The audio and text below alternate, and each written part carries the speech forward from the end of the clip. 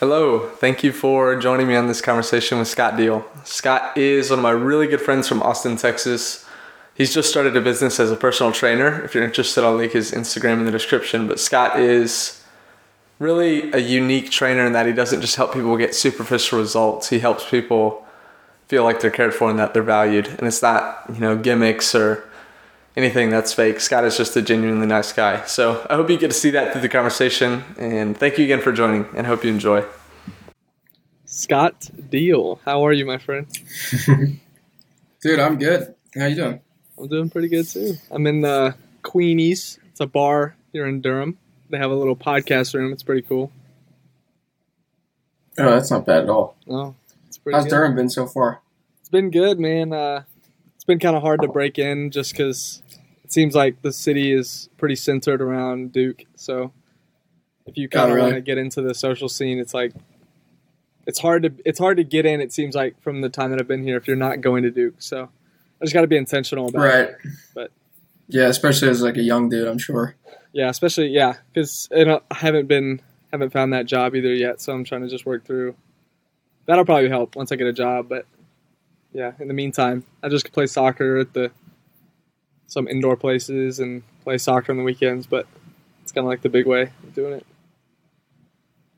But so, yeah, why don't you kind of just tell me, why'd you get into training in the first place? I picked training specifically because I knew a decent amount about it. My background career-wise is as a videographer and basketball player, which obviously you know. So I did videography in the summers, then I'd go play basketball in Europe. And then the second time that I was in Europe playing ball, I wanted to make some more money because the league I was in was not a high-level league at all. And so basically anything you get is just kind of scraps or peanuts pretty much. So what I was looking into was I was trying to continue working for the marketing firm that I did do work for, just do it online completely. But the problem was they just didn't have a ton of work inflow I was essentially the entire videography department. And so when I switched to just an editing role or just a motion design role, the work kind of ceased to stop, especially because I wasn't there going on video shoots and things like that. Yeah. So I was like, okay, I really wanted just to do that just because it was accessible. Since I already had a lot of experience and I had kind of a bit of a name built up in it, in a small little network of contacts. And I had looked into various different online businesses. That was really my goal, is to have something flexible. I didn't want to do videography anymore. I was kind of like, well, this is fun, but I would love to create something that could end up being more passive and more flexible and more under my control. And so I was like, well, I know a decent amount about training. I'm noticing that online training and program selling sites are growing and can be viable options of income. And it sounded like fun. I was like, that would be cool because if I spend a couple of years building this, I'm still tangentially related to basketball. If I take some time off from actively playing, so it would be a lot easier to get back in, as opposed to just switching full-time to a career shift that would be very different and less active and just less sports-related in general. And as I was looking into that online model, I saw ATG. I did some of their training early on in kind of the earlier stages of their development.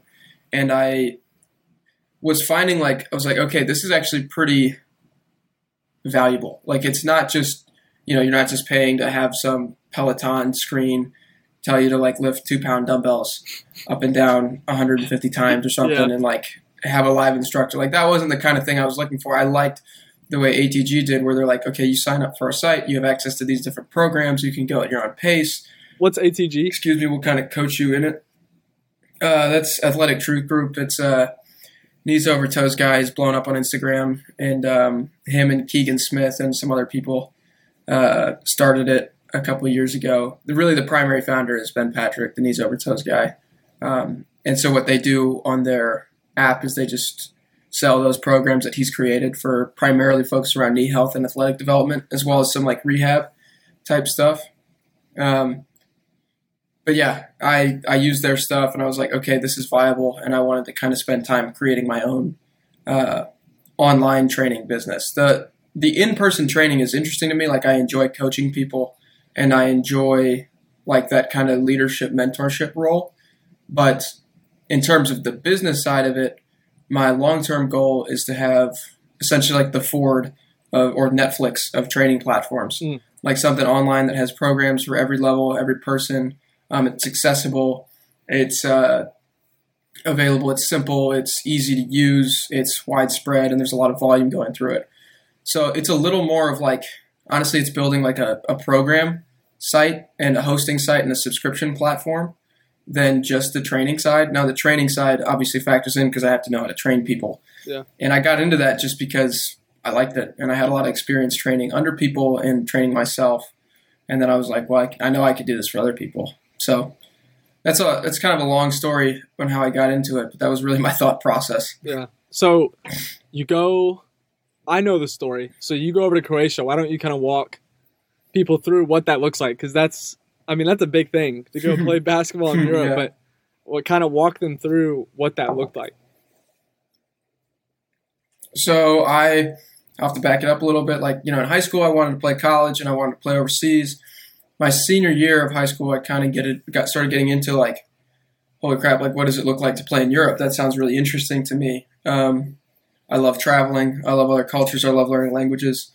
And I love basketball. And I was like, this would be sick. And I went to school for 1 year. I had an interesting experience, I'll say that much. It wasn't my favorite thing in the world. I decided to drop out. I was like, what if I just left and instead of just paying to play basketball, I got paid to do it and like went overseas. Like, what if I just tried to do it right now? Like, why can't I? Essentially. And, obviously that's like I played JV level basketball at an NAIA Division II school. Like it's not the lowest level you can get of college basketball, but it's pretty darn close. So I didn't have like any kind of pedigree or any decision, like any leverage. I had nothing to my name other than like, I kind of know what I'm doing and I think I have potential. And, and it was like, that was a scary decision. I was literally just praying about it at my grandma's house one time and I was like, I think I want to drop out of college. And I was like, should I? And then I was like, that scares me. Okay, I'm going to do it. And then I did it. And I was like, okay, cool. So I finished out the year, did that.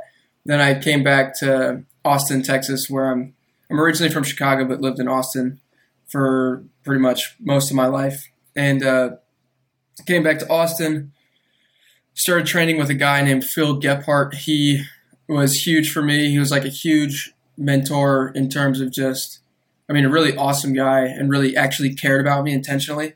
Became invested in who I was as a person and as a player. And he started strength training me. But he also had played basketball overseas and was really connected in the overseas community. Like he knows people all over the world. And when I came back that summer in 2019, right after my freshman year, my 1 year of college, he had four Lithuanian guys and one French guy, and they were all professional players at different levels. Like one of the guys, Egordas Chikauskis, he played in Russia and was on the Lithuanian national team for a couple of years. Wow. And he is now actually, again, he's playing on that team this year. Then Dovis Bičkauskis, he played for Lithuania's national team, played in Romania's first league in Lithuania. Donatas played in the first league in Croatia, actually where I ended up as a player in Croatia, in that country. Like Karolis played for a EuroLeague team. Like these were really high level players, and they were the best players I'd ever gotten to be around. And I was like, okay, this is sick. And it was also kind of terrifying because I was like, what if they're just like a-holes? And this is a horribly demoralizing experience. So I trained with them, had an awesome time. Like Dovis was a point guard, took me under his wing. It was really cool. Trained with them for a while. Got a lot stronger. I gained like 10 pounds in like 2 months of like almost all muscle because Phil really knows what he's doing. Did that, had an amazing experience on the basketball side. They started like connecting me. Phil started connecting me. He connected me with an agent, connected me with some friends overseas. I had gotten in contact with a team in Lithuania at some point through Donatas. Was talking to them for a little while, and it was like, okay, that's sick. And then COVID hit and kind of like a lot of stuff shut down, obviously, and it was really confusing for a minute. And then I basically, through that summer in 2020, I was like, okay, I kind of wanted to be on a team by now. What the heck should I do? And I remember because I was praying about it, and I was reading my Bible, and I was reading Hebrews 11, and it's my favorite passage in the entire Bible. And I was reading about Abraham and how I think the wording is like, and even Abraham, by faith, he chose to go out from a place into a place where he knew no one, and leave a sovereign land, looking to the place that God had called him. And I was like, oh, that's really interesting. And I was like, what if I just like went to Europe and just looked around for teams? And I'd kind of been like thinking about that idea because it sounded really cool because it was an adventure, and I had no idea what I was doing. So then I was like, yeah, screw it, why not? And so I took all the money that I had saved up. This was during COVID, yeah. Wow. This was 2020, like 6 months in-ish. 6 months probably. into COVID, yeah. All right. Yeah. It was like 4 months into COVID. It was like in August when I made that decision. Wow. No, in July. I made the decision in July, and I left in August. So on August 24th, I was like, I had been practicing like hearing from God pretty much that whole summer and trying to like, okay, how can I really tune in to what's true and listen to that all the time instead of the confusion? Because obviously like various circumstances in life can confuse everything. Like if you think you should do something, or you want to do something, or you think you are something, you'll probably get 10 other responses in a matter of days saying, yeah, like you're an idiot for even thinking that. What a stupid decision. What a stupid view of who you are. So I've been practicing. I was like, okay, that kind of sucks to live that way. So I want to try to hear from God and see if I can hone in on that voice. And as I was leaving I went to the airport, and I bought a plane ticket to Croatia just because they were allowing Americans in. My game plan was to go to Croatia and then try to get into other countries where I knew more people. I didn't know anybody in Croatia. I knew some people in Lithuania and France and Poland, and so I was going to go up there into those countries. But I was leaving the airport. I was leaving Austin, flew to Chicago, then to fly over to Turkey, then to Croatia. It's a long thing. And I was in the airport in Chicago, and I was just praying, and I was like, okay, God, what do you want to tell me right now? And I just started writing down like what was coming to my brain. And the things were like, it was like a promise, essentially. It was like, hey, I really enjoy doing this with you. I love you. This is super fun. I have a basketball home for you in Europe. I have a place for you to shine, to be a star. Keep going. Like, I love you. This is awesome. And I was like, okay, I'm either like a psychopath or this is cool. Or like I can just either believe this or not, whatever. That's awesome. And I was like jacked up and it was sick. Then I got into Croatia and I was like, holy crap, like everybody here looks different than me, talks different. I have no clue I have no clue what to do. And as soon as I landed, they started shutting down borders. Like within 24 hours, like all the borders to like even Serbia or other EU countries and stuff, like Slovenia and Slovakia, like everything was just shutting down. And I was like, okay, so I'm in this country and I don't know anybody. And I knew like one guy who I had met through Phil, and I just met him over the phone, and he hosted me at his house for like a week. And I was literally just sitting there like 24 hours a day, no idea what to do, no game plan, like just like questioning everything in my life, like what is happening. And then I was like, okay, enough of that. I got to start doing so. Like I had the note, and I was like, I can either believe that this is real or just do nothing about it and go home. Like that's fine. I have two choices basically. And so I was like, all right, well, I'm going to try to believe that it's real and just see what happens. And I was like, what do I really want to do? Like, what sounds interesting to me? And I was like, I'm going to go to the coast. That sounds like I'd love to explore the Croatian coast. And I'm sure there's basketball teams there. So I bought a ticket on a train to just a city called Rijeka. And I took the train out and I was like, all right, well, let's see what happens here. I land and I get off the train in Rijeka, spent like 2 hours trying to find my apartment building because like I had no connection to service, didn't know where it was. It's a big city. I had no clue what was going on. I had like 50 pounds of stuff with me because I was expecting to get on a team. So I had like all the stuff I owned. I get into this building, I find my apartment, and I'm like, okay, what should I do? I'm like, I want to go look for a gym to shoot around at. That sounds fun. So I went and looked for a gym to shoot around. And as I was getting closer, I started I was walking towards the gym and I started having like a nauseous feeling in my gut where I was like, geez, this is like, what if there's people here? This is freaking me out. Oh my gosh. Like what am I doing? Then I get to the gym and as soon as I'm getting there, there's these two guys leaving and I'm like, hey, can I come shoot around? And they're like, who the heck are you? And I'm like, I'm just some American guy. And they're like, well, you can't shoot because it's a private gym, but there is a senior league men's team that plays here. And if you want to, you can come watch practice tonight. And I was like, okay, sick. That works out. I have a lead now. Like I had no leads and now I have a connection.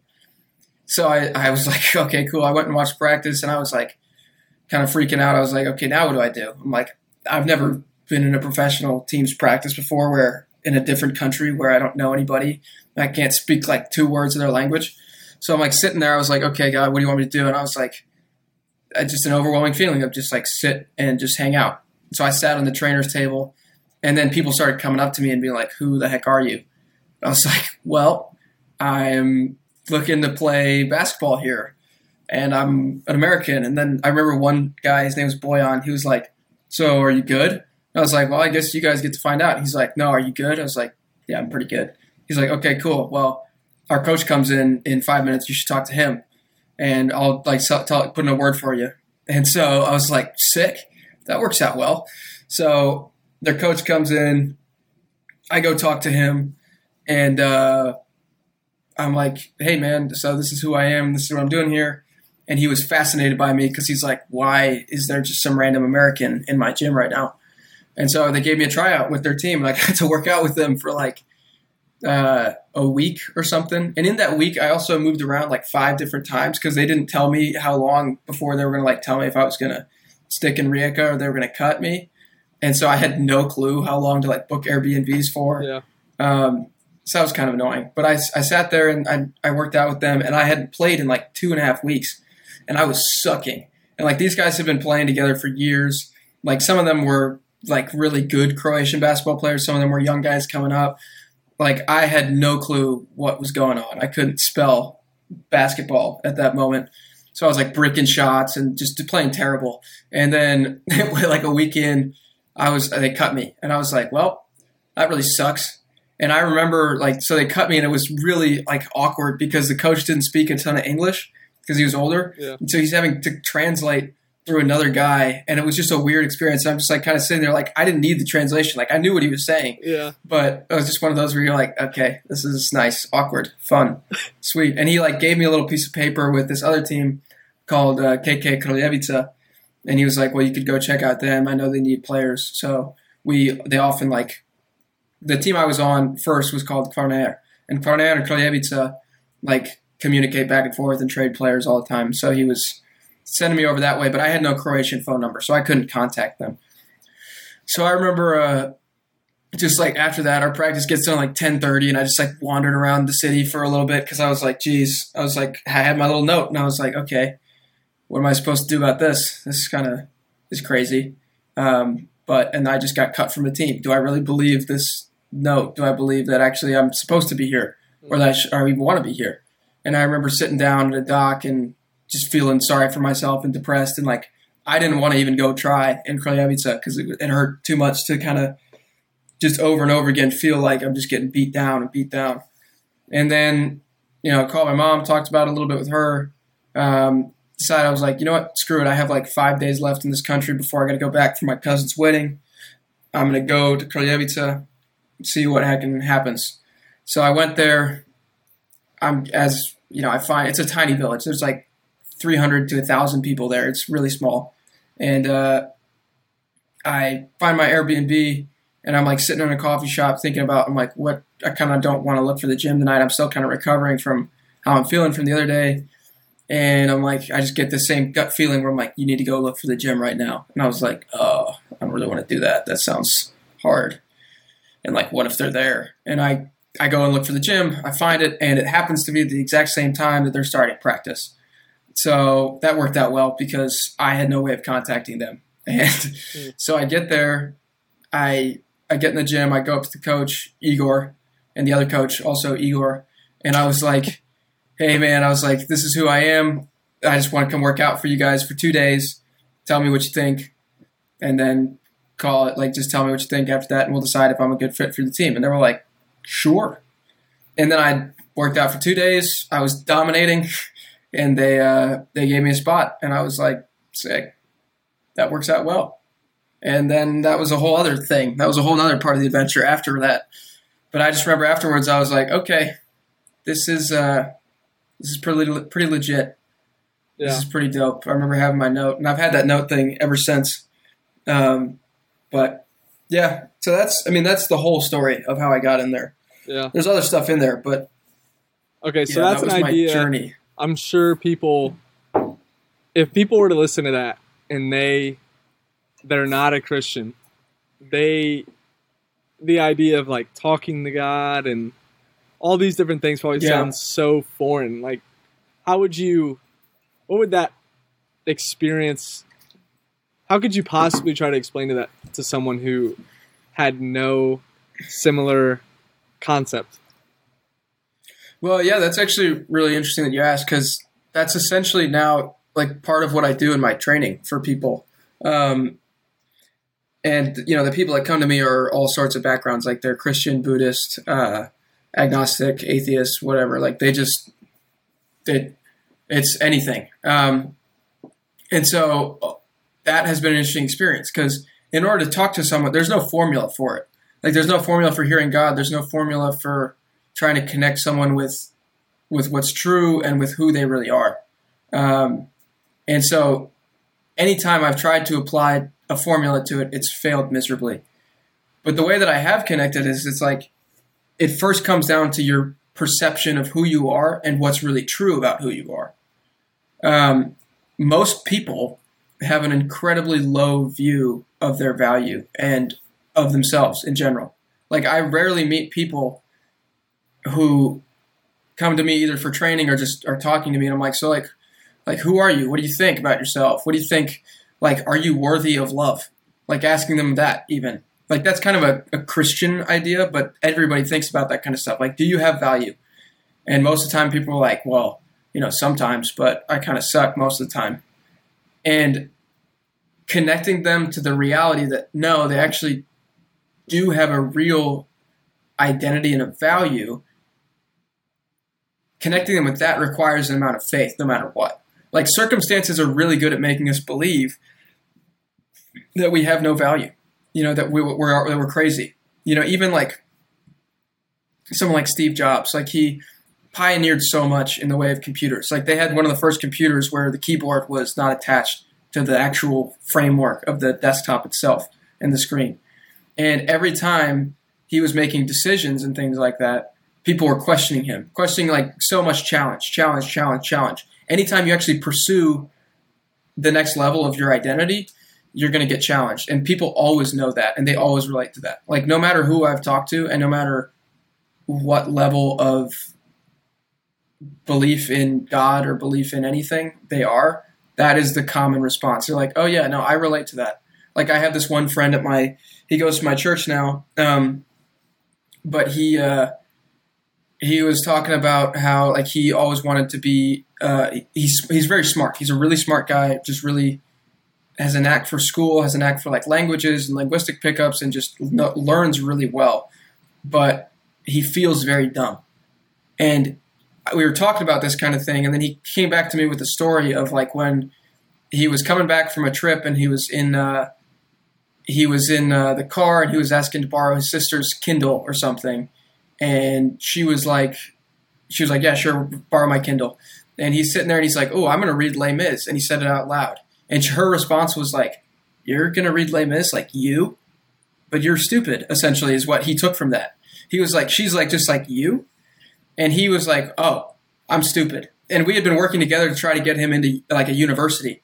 And he literally, because that his sister, all she said was, you're going to read Les Mis, he started second guessing whether he was good enough or smart enough or valuable enough or deserved to try to even try to go to university.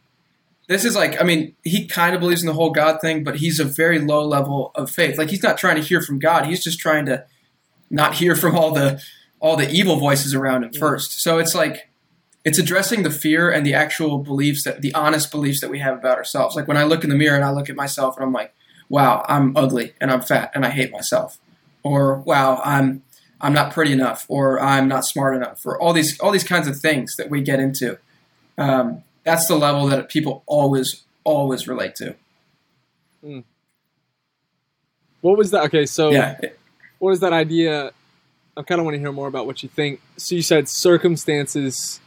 You said the circumstances usually make us feel worse about ourselves. Is that what you said? Yeah, they can. They can. I should have clarified. Like, they can either explain we can use them to validate. I want to hear it more. So, like, let me put a basketball example. Like with athletes, like in basketball, you go up and you shoot a 3-pointer, and you could be the best shooter in the world, but you can make or miss that 3-pointer. It's like, okay, let's say I shoot the 3-pointer and I miss it or I airball it. I could think to myself, that's evidence that I could use to validate that I'm a bad shooter. Or I make it, and that's evidence that I could use to validate that I'm a good shooter. So that's a circumstance change. That's like, I just shoot it, make it, or miss it. But the reality is, okay, how many of those circumstances do we have to compile?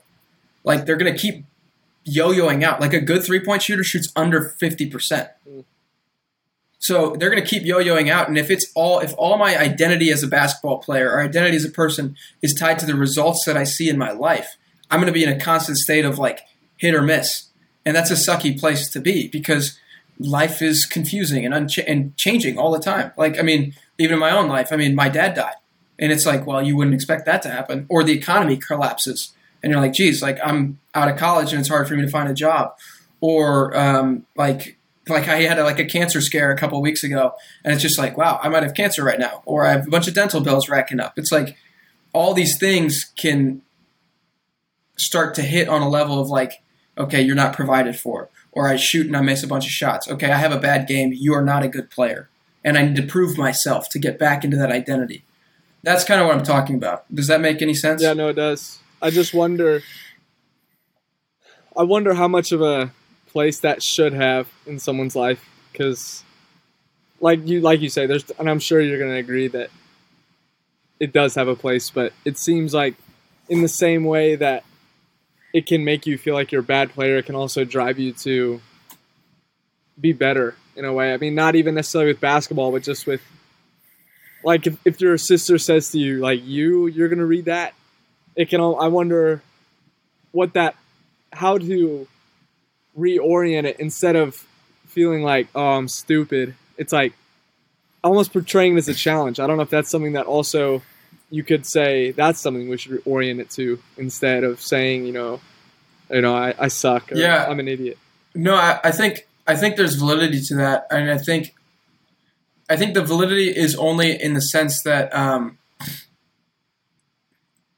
it's topical. Like, it can be used as like, you can be like, well, I missed some shots and I want to make more. Mm-hmm. Okay, I'm going to go practice my jump shot. But if every time you miss shots, it's starting to get to the point, like, let's say you have a shooting slump and it gets to the point where you're like, geez, it's hitting me at a core level. Like, I'm struggling here. It actually limits your ability to push past boundaries. Because what if you worked really hard? Like, here's another example in lifting. There's guys that, like, taking tren and steroids and SARMs and all these different kinds of gear is really common nowadays. And it's common for guys our age, really young. Like, you don't need to be taking steroids when you've only trained for 8 years if you want to be a professional bodybuilder. You just don't know how to train that well yet. So if you get to a certain point and you're like, geez, I need to do this to prove that I can be who I want to be, you're limiting your own creative ability. Same thing, let's go back to the shooting example. Let's like, okay, yeah, this guy's like, all right, I'm going to shoot. I missed the shot. I missed 5 shots in a row. I have 5 bad games in a row. And he's like, maybe this is who I am. Maybe I should just stick to a bench roll. Maybe I should stop taking as many shots. Maybe I should stop pushing myself to be who I can be. So in that sense, yeah, like the challenge is valid. Like, sure, life will challenge you regardless, and you can't control your environment to take away challenges. But if your challenges start to get to the point where it's attacking who you are, that's an indicator that you are struggling and you're believing a real false identity about yourself. You can take your true identity and who you really are and be anchored in that and then do things and do whatever. It's like being informs doing kind of thing. It's like a good verse about that is we love because he first loved us. Like we can't love people unless we're loved. Like if I believe I'm chronically unloved, my love is going to transform into just sort of taking from other people. But if I'm loved, I can go love anybody. I can even love my enemies. So it's that kind of concept where you have to have the base first. Otherwise, your growth is going to hit a ceiling that it doesn't need to hit, or it's just going to be unsustainable. I wonder, how would you, because I could see that kind of thing spiraling into someone who, what if their identity is wrong? Like, what if they are truly a bad basketball player? How would you, we'll just stay with the basketball player example. It's like, how would you know when to stop? Because if you're like, oh, I'm a good basketball player, and you shoot 10% from behind the arc, and it's like, I'm good. Well, I'm good. I'm going to keep training. Where would you, I don't know. It just seems like. Well, that's where identity has to be separate from vocation and from what you do. Like, again, it's not about, your identity has nothing to do with basketball. Like basketball can't be an identity because basketball didn't exist thousands of years ago, but people did. People have been existing and having identities for as long as we've existed, but the circumstances in which that happens change. So basketball, if your identity is a good basketball player, that's a flimsy identity. Like what happens when you blow your knee out? Mm-hmm. All right, well, good luck. What happens if you lose your legs? You can't be a basketball player anymore. What happens if you lose your arms? Like you can't even compete in the Paralympics at that point. So it's just like identity is deeper than that. And if you look at most people's identity, it generally involves other people just as much as it involves yourself. So like a good basketball player is not an identity, but someone who, like, let's say my identity has something to do with loving other people, or something to do with being a servant, or something to do with being a leader. If you are loved and you know how to love other people, then you can actually and bring value to your basketball team or whatever vocation you're in, regardless of your play. Because let's say you have a slump and you're shooting 10% for a whole year and you're in the NBA. They're going to be like, dude, we're not going to pay you as much anymore. You're not going to play like that anymore. But you can still be happy and be loving to your teammates, and you can still find joy in who you actually are and expressing who you actually are. Like too many players try to be, like, again, sports is a great example because you can see players try to be guys that they're not. Like if you're 7 feet tall and you could dunk it every single time, but you just want to shoot 3-pointers. It's like, dude, what are you doing? You don't need to be that guy. Yeah. Like, play to your strength. That's a good coach takes guys and has them play to their strengths. He's like, look, who you are is enough. Let's do what you can do because I want you to be happy and enjoy and being valuable to this team. So that's a fascinating thing to me. I mean, as a coach, like I coach some basketball for Veritas, and that's what I'm having to deal with right now because not a single kid on that team really has a confidence in who they are enough to lead other kids. So that's part of my job, is to help them figure out who they are to a deep enough level where they can impact their team regardless of how they're playing. Because you're going to have 6 days. You can't be there all the time. It's not your job to do everything all the time. You have to be secure enough to let go and anchored enough in who you are to let go and impact. It's an interesting paradox, but it functionally works out pretty well. Yeah. So, okay, let's go back to that spiritual example. So say, again, we'll take it from the perspective of someone who isn't a Christian. Say they try out Christianity, or they try out some sort of religion, and just like with the basketball example, they lose their legs, or they don't see their God show up in a way that, right. Like that same sort of identity crisis that someone maybe who plays basketball and they lose their legs, or someone who, kind of risks it all to, believe in God, or like be vulnerable and be humble and all these different things, and just kind of expose themselves to that. And then say that God doesn't show up. How would you because that same identity, like you say, there has to be an identity. What identity would they fall back on if the thing that they're trying to find the identity in isn't showing up? Well, that's partially why Jesus is so powerful and so important. Like if you look at there's that, that verse where he talks to Peter and he's like, "Wow, Peter, you are the rock on which that's not what he says. You are the rock." He says he asks the disciples who he is, and Peter says to him, "You are the Christ. You're the Messiah." And he's like, "Wow, Peter, you couldn't know that unless the Lord told you. Like the Holy Spirit spoke that to you. You would have no way of knowing that." It's like 3 verses later, Jesus is talking about going and dying on the cross. And Peter's like, "No way, Lord, we're not going to let you go to Jerusalem. That's not cool. Like, that's not who you are." And he's like, "Bro, get behind me, Satan. What the heck are you talking about? Like your mind is on things of the world and not of God."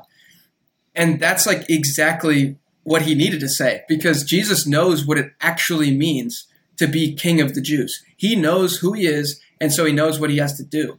He's like, "I have to go die for you because I'm going to conquer death. I'm going to get rid of the separation between man and God. I'm going to invite the Holy Spirit to everybody all the time.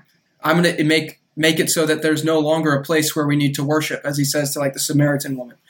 And so Peter's sitting there like, he doesn't understand it. He doesn't know who Jesus is. He doesn't fully appreciate what it really means to be king of the Jews. He thinks in his mind a king has to go in and conquer everybody and take over the Romans and restore the glory of the Jewish people.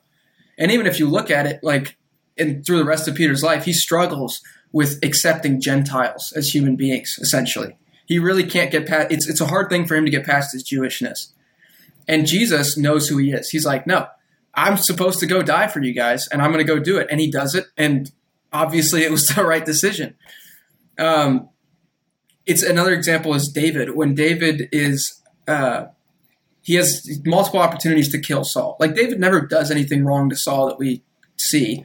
Saul hates his guts, but Saul was anointed by God to be king. So was David. So there's 2 technical people at the same time living who are anointed by God to be king of Israel. Okay, give a little context too. Give a little context to the people who So for people who don't know that story, so David was an Israelite, a young guy. Saul was the king of the Israelites. Prophet Samuel anointed Saul to be king of the Israelites. Saul started doing a bunch of stupid crap, and God was like, "Samuel, you need to go anoint another king."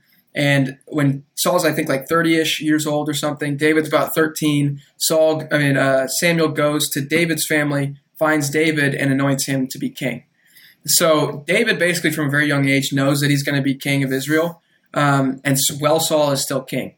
David goes, defeats a giant Goliath, and kind of lives out who he is and is really amazing and successful. And Saul recognizes this and is like, "Geez, I want you in my house. You're doing great. Like, come serve me as a direct servant to the king." Saul becomes jealous of David, tries to kill him several different times, and David eventually flees to the foothills of Israel and spends a good amount of time running away from Saul. During that time when he's running away from Saul, Saul is pursuing him to kill him. And David is, there's a couple instances. One, David is in a cave, and Saul goes up to him. Saul comes in the cave to relieve himself, to use the bathroom, and he doesn't know David's in there. David sneaks up to where Saul has left his clothes, and he cuts off a corner of his robe and takes it from him. All the while, his men are like saying, David's men are telling him, "Hey, look, the Lord's delivered Saul into your hand. Go kill him. Go kill him. This is a perfect opportunity. This is what he wants you to do. Go kill him." David doesn't want to do that because he says, "How could I raise my hand against the Lord's anointed?" So he goes and he cuts the robe off of Saul, and as they have this whole interaction where he's like, "Dude, what the heck are you doing? I could have killed you right now, but I didn't. What have I ever done to you?" My whole point with referencing that is because David is so secure in his belief in who God is and who he himself, David, is. He's like, "I know God anointed Saul for a reason. It makes sense. It makes sense for me to go kill him right now because I could do it. I could take over Israel. I could take power right now. But I believe that I don't think that's what God wants me to do because I know he anointed Saul for a reason. I also know I'm anointed king." Talking as David here. David knows he's anointed king, but he knows Saul was anointed too. And he's like, "I'm not going to put my hand up against that Lord's anointed right there." It's kind of similar when Jesus is like, "Well, yeah, kings go and take over countries and free their people and everything. But the way that he wants to be king of the Jews, and he knows that he's supposed to be king of Jews, is to die for everybody. And that's my whole point, is because like in those circumstances, it doesn't necessarily look like the outcome is great. Like David's men, Saul goes and pursues them again. Nothing changes for David. Nothing changes for David for like 3 more years. He doesn't become king of Israel for 3 more years. You know, Jesus dies and it looks all dead. Like it looks like death is won. It looks like the enemy's won. It looks like there's no hope left. But then he comes back and rises again. It's like, okay, you have to actually have an anchored hope in who you are and the fact that you don't need to know everything all the time. Like you just got to have, essentially that's the faith component. When your circumstances look bad, it's like, okay, when I'm sitting in Croatia and I have my little note and I'm like, geez, I just got cut from a team. I can either believe that I'm supposed to be something more than just some guy who just gets cut from teams, or I can sit here and take this and go home. So that's kind of my thought process in those things. Yeah. What would you say to someone who would say, you know, I don't need a God to anchor me. I can figure it out on my own. What would you say to that? I'd say, yeah, you can get pretty far. Like again, there's guys who make millions of dollars. There's guys who have great lives. There's guys who change the world that don't have God to anchor them. But you're going to limit yourself and you're going to find a ceiling. And when life gets hard, you're going to have a lot less anchor in what's in goodness. Like God is goodness. Anytime anything good happens, it's because of God. It's not like you can really separate him from those things. And you can believe that or not. But anytime anything good happens, anytime someone is loved well, anytime a positive change occurs, it's because of God. He is in everything. You know, it's like Moses even said to the Israelites in, I think, Deuteronomy or something. He's talking about, he's like, look, don't say that the word is far from you. Don't say it's across the sea. The word is always with you. You have the word of God. You know how to use it. Then he talks about, he's like, look, the law of God is goodness. He's like, you can either follow that and pursue goodness and find good and joy and peace and happiness, or you can do the other thing and create conflict, death, and strife and unhappiness. It's like anytime conflict, death, and strife happens, it's someone not entering the goodness and the law of God. Anytime something good happens, it's someone entering the goodness of God. It's that kind of simple. But yeah, I would just say it's a limiting factor. Because where are you going to get encouragement from when everybody hates you? What would you say to that idea? So you say, you know, God's in all the good things. To the flip side, what are you saying? You know, what about the bad things that come? What about the evil parts of life that are terrible? Where is God? Yeah, again, it goes into what is really so evil and what is really so good. What is redeemable and what's not redeemable. Like Jesus getting slaughtered for nothing. That's an evil thing. But he also conquered death. Like Saul pursuing David. Like imagine David's mindset. He has loved this guy as a father. It talks about him like this is his father-in-law, his literal father-in-law. Saul is David's father-in-law. David has served him well. He's loved him as a father. And this guy is just abusing him and wanting to kill him and chasing him down to try to kill him, to put him to death for no reason. It's like if your dad, if someone who you loved just turned on you and hated you, and you're like, well, I've just been good. What have I done? It's like, where's the goodness in that? So, I mean, David, what he does is he grows deeper in his identity and he raises up a band of 400-ish men. Then he becomes king of Israel. It's like, was it really taking it? Like, was David less loved because Saul didn't love him well? Or was David still loved by God?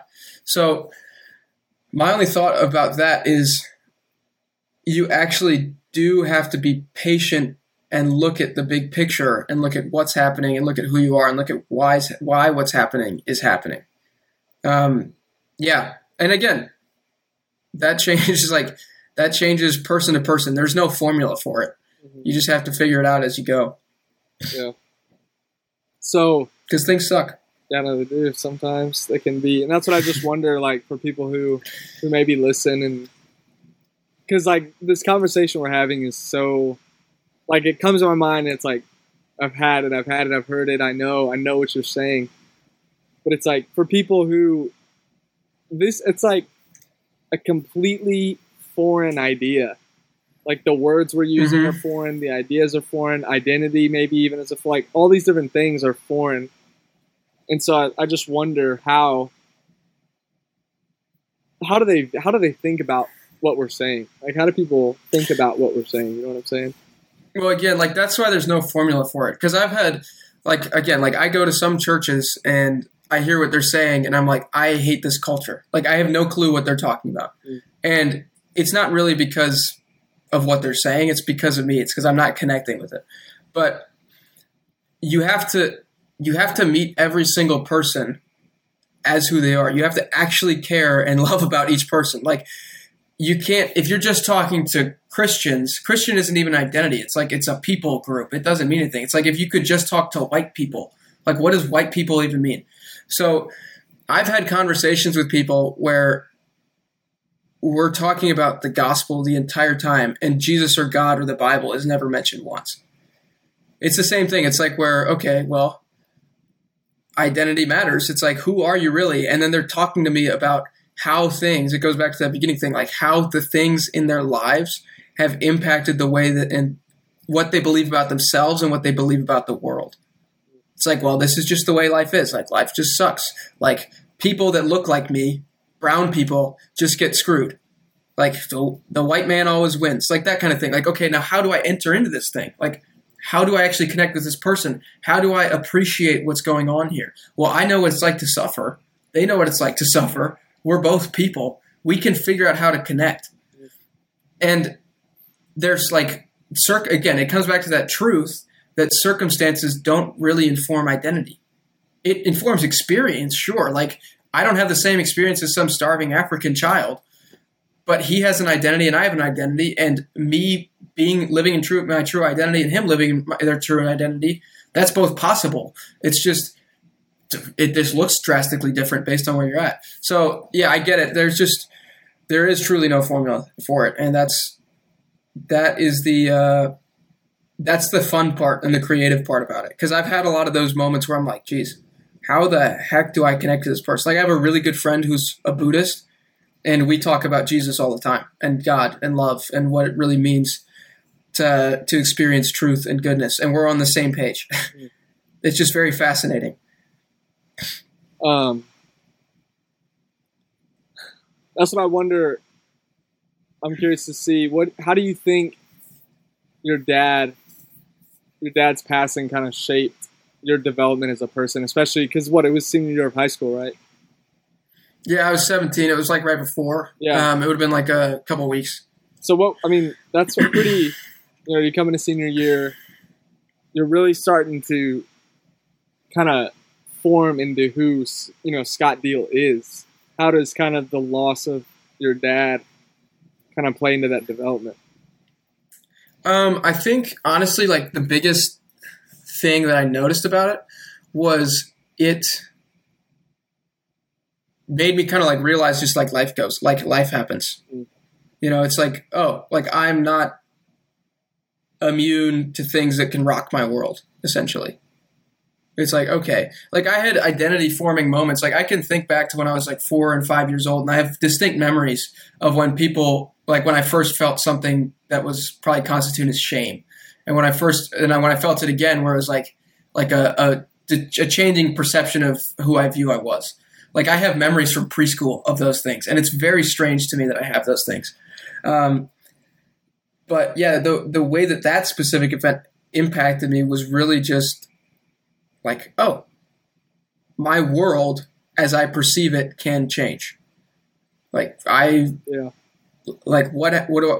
does anything really stay true? I'm like, oh, people die. Okay. Yeah. It's like, wow. Like I couldn't get identity from my world anymore. And basketball was a very similar experience to me too. Cause it's like, I show up on teams, I start doing really well, and then I tank, and I'm like, wow, I cannot get my identity from my performance. Like I can't, it sucks because I don't always perform well. Yeah. So yeah, that was probably the biggest paradigm shift in reality for me. It is crazy because, I always hear people say they're like, people don't think it can happen to them. And I still think that. Like, I don't want to think that way, but it's crazy how until something happens to change that, it's like, it seems like it's built into people to seem like they're immune from danger and loss and suffering. And, you know, some people it comes probably so often to where they feel like they're a magnet for it. But until it happens, it seems like it's just wired into us to be like, yeah, I know that I'm not going to get cancer. It's just going to be that guy down the street. Like, it's not going to be me. It's just crazy. Like, think that way. It is fascinating. It's just crazy that we get like assuming that things are the way they are. We're like, oh yeah, like this is just the way it is. And like even honestly, like graduating college is that way for people, or graduating high school. Like when you have to, you're like, oh, like I have to make a lot of decisions now. You're like, holy crap, what do I do? Yeah. Like I have to do stuff. Like I'm not being taken care of. I'm not being whatever, like, or kids whose parents get divorced. I had a conversation with someone like a couple weeks ago, and he's telling me how he got his girl pregnant and they were going to go get an abortion. And I was like, wow. I was like, geez, that's crazy. And he was saying the same thing. He's like, I didn't ever think this would happen to me. It's like, I didn't think that, he's like, it was just one of those surreal moments where you're like, I had no idea this is actually a possibility. Like they had thought about it as a couple. They're like, what do we do if this happens? And it was just like, oh, now they know. It's just kind of crazy. It's a crazy compare. I was watching. There's been a lot. I mean, I don't know if you've seen all this stir up with like Jeffrey Dahmer and stuff, but I was watching this interview with him, and he was talking so matter of factly about these crazy, crazy things like cannibalism and all these different things. And he's like, "Yeah, I never thought it would come this like it would." He never thought it would get that far, and then it's crazy. People just don't think that all these different things can happen to them, and then it happens, and it's like, what do I do now? Like you said with that guy. Well, even like, it's like, dude, even like if you were to go back to the biblical example of David, so Saul comes and pursues him the second time, and now David has been like in his identity for so long at this point. He's like doing so well, like he's taken this band of ragged homeless people essentially, and they're like some of the greatest warriors in the entire country. Yeah. Everybody's like scared of them. It's crazy. There's like only 500 of them, and they're just dominant, which is sick. But it literally gets to the point. So Saul has that second interaction with him where he pursues him, and David has the jump on him again and has an opportunity to kill him, and is like, bro, why are you chasing me again? You said you wouldn't. And Saul goes, I'm sorry, I'll never chase you again, leaves. Then the next verse after that is it goes, David knew in his heart that Saul would pursue him and overtake him.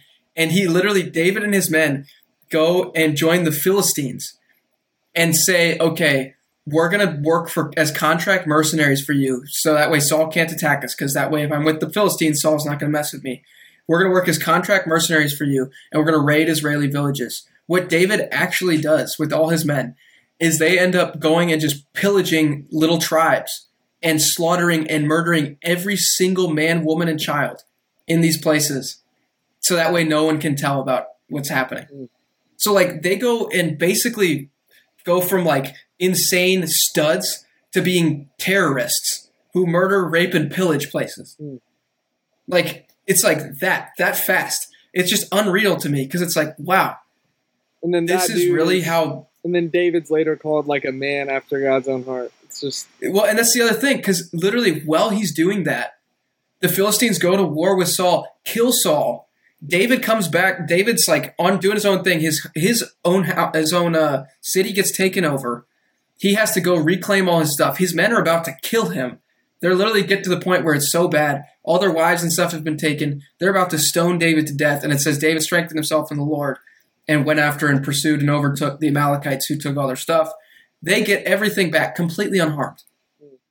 Like David has gone and killed and slaughtered and done horrible things, completely unharmed, gets all his stuff back.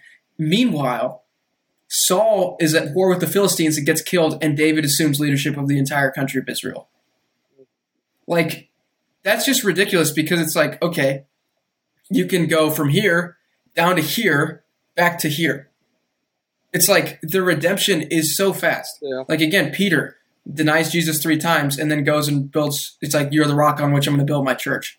Then again, Saul turning into Paul later in Acts. like slaughters and kills Jews, kills Christians basically for a living, and then becomes one of the greatest apostles of all time.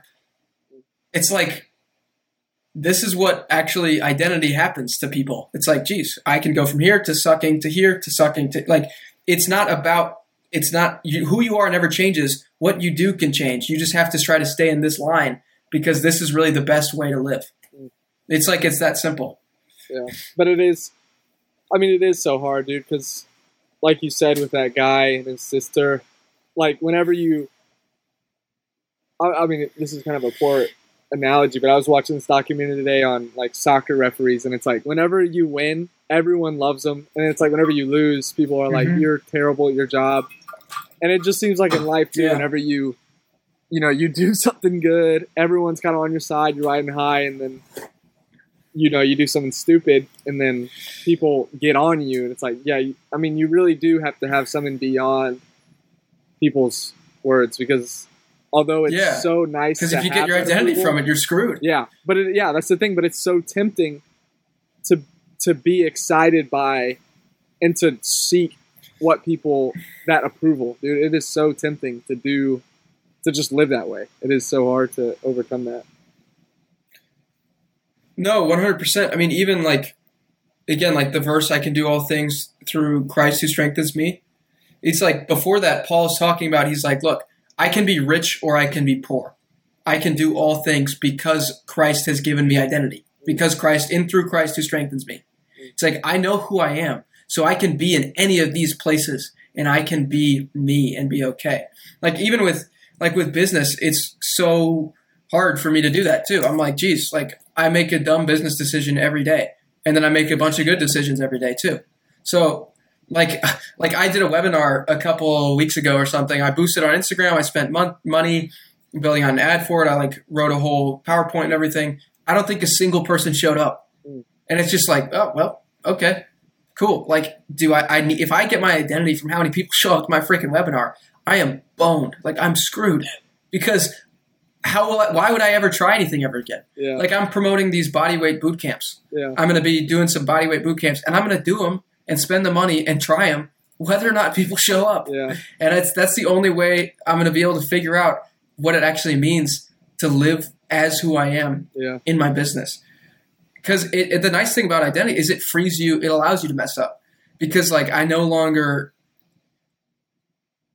get my identity from the results. Like I can take the shot and I can miss it. And obviously at some point you got to find out, okay, it's like, well, am I going to pass on opportunities because like what if my business goes under? Like, do I lose my identity? Yeah. Not even one bit. It's like, okay, cool. Yeah. So it's that key. Like I was talking to someone last night about this. I was talking to two people, like the coach I'm coaching with, he's really going through it with the group of guys that he's coaching. He's like they legit, like some of them have told him to his face that they hate him. And I'm like, dude, I know this guy. He's good. You know who I'm talking about. It's Coach Graham. But he was, he literally told me, I was asking him, it was like me, the other coach, Rhea, and him. And I was asking him, I was like, so like, they're just people. Like we know we can figure this out. Yeah. This isn't indicative of who we are as coaches. Like we got to figure this out. And he said to me, he's like, I got paid a lot of money to conduct spy operations for the U.S. government in foreign countries. And that was easier to deal with than this. Oh. And this thing is challenging his identity to an extent. And like the players, their identity is being challenged. They've told me the same thing. They're like, yeah, I feel unappreciated. I feel not good enough. I feel this. I feel that because of my play, because of whether or not coach puts me in or not. I had another conversation right after that with someone, and she was telling me, she was like, yeah, I had a horrible experience today. I was having a conversation with someone and they just made me feel really stupid and were yelling at me and screaming at me. And it's like, why do I even try to stay in relationship with them? And they're like, their whole desire to love people is being attacked. This is a family member. Yeah. This is this girl's dad. And she's like, I don't even want to stay in relationship with this person because of the circumstances. Because I'm not loved here. And how can I be loved enough to love this person? How can I love my father who's become my enemy? Like, you have to be loved. Like we love because he first loved us. Love God, love others. Like if we're loved, then we can love other people. If we're not loved, we're going to go into these circumstances and we're going to die. It's pretty much that simple. All right, man. I think it's been good, Scott. I think it's been a good conversation. We talked a lot about basketball, man. That was for anyone who wanted to learn about basketball. There you go. You got to learn about how to have a better identity too. That's just a side part of it, but yeah, it was good. Thank you for coming on and talking with me. I thought it was a good time. Dude, yeah. Thanks for having me. Right. This was a lot of fun. I'll see you again around the bend.